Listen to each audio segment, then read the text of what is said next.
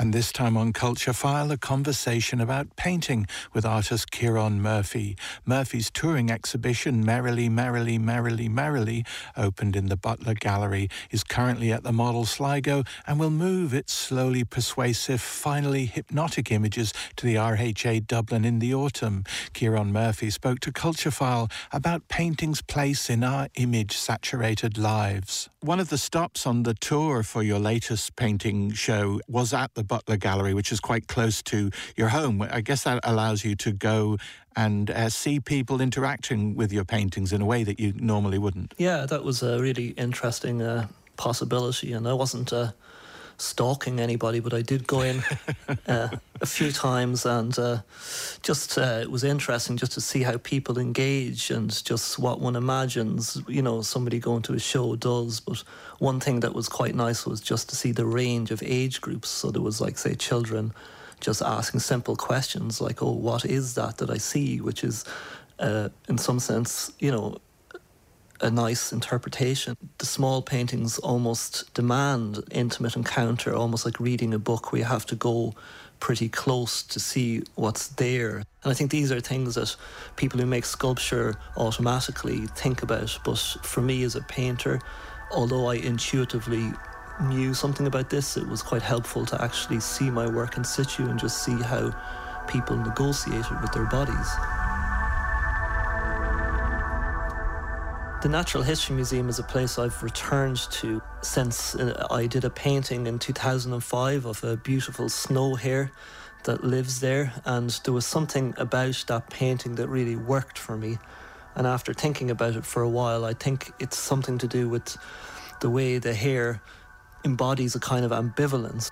It's stuck in the past, it's like a Victorian relic, but it's also obviously in the present. It's dead, but somehow symbolically alive. Sits between being a representation of a word, the hare, and an actual thing. So for me, there's something to do with those ambivalences that kind of really interested me and pointed us a way forward to try and make my next work. And in a way, it just provides a really interesting kind of contrast to, say, I don't know if anyone's, say, encountered a more fleeting experience of an animal, say, for example, encountering a deer or a hare or something like that, where it's all almost kind of spectral, where it's like, oh, did I even see that? Or, say, encountering an animal in the dark, where its presence is far more fleeting or unstable.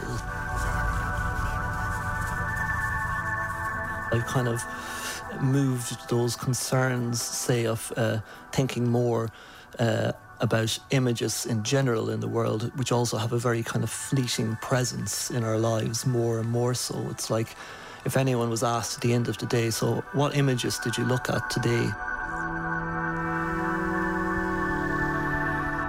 I guess it would be very hard to recount even like a small percentage of them, but nonetheless we're immersed in them, but they're more in us than we are in them. Although my interest started in the Natural History Museum and taxonomies and classifications, I guess my interest over the years became more broader and just trying to negotiate a world that's saturated in images, and what are the possibilities with painting for maybe to reflect that kind of fleeting presence of images, or that, the possibility for a kind of slowed down looking that painting might enable. Tell us the story of, there's a certain sort of green that we see in many of the works, and it relates to that quality you mentioned, a sort of spectral, a quite not quite there images, for instance, of animals or birds, but they're also not quite there, and it's a thread that runs through many of your paintings. So I first saw that green colour because I was painting images of I think it was a Caribbean sea, and it has this very unusual type of green. It's almost like the sand is the browny sand that penetrates through it slightly. It's also reflecting a bit of the sun, so there's a lot more going on than just simply the green colour. It has a kind of context and kind of subtleties to it, and ways of applying paint that aren't simply like a flat green. It's transparent and there's something that's peeping from under the surface, so it has an illusion of depth. Somehow when those qualities are transposed onto something else, like, say, a body part or something like that, it takes on some kind of strange quality that, in a sense, it kind of makes me a viewer of the work because I didn't quite plan it that way. And for me, that's always an exciting possibility as a painter. The element, as you say, of something fleeting, of something moving away or always leaving the frame is quite important in your work. Why is painting the best way to address that quality? I mean, you might imagine that video would be a way of doing that. I guess maybe you think of paint as a time-based media.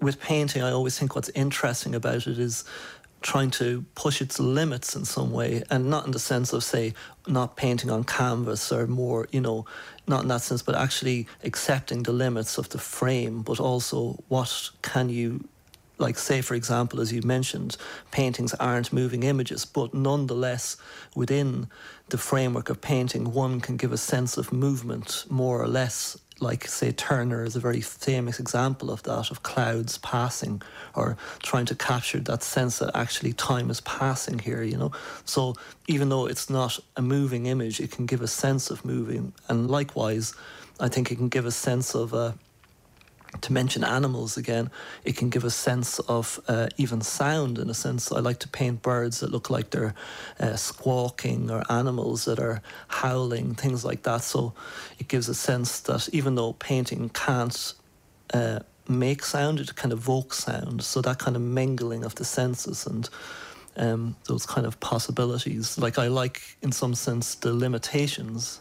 I heard a really nice kind of analogy to do with country music, where a painter, Merlin James, was making this comparison, whereas it's like this genre that has so much really awful examples and just really hackneyed possibilities, but also there's like artists who somehow manage within the limits of that genre to do something new without actually pushing outside of the genre. So I think painting always kind of holds that possibility of what can one do with one's limitations.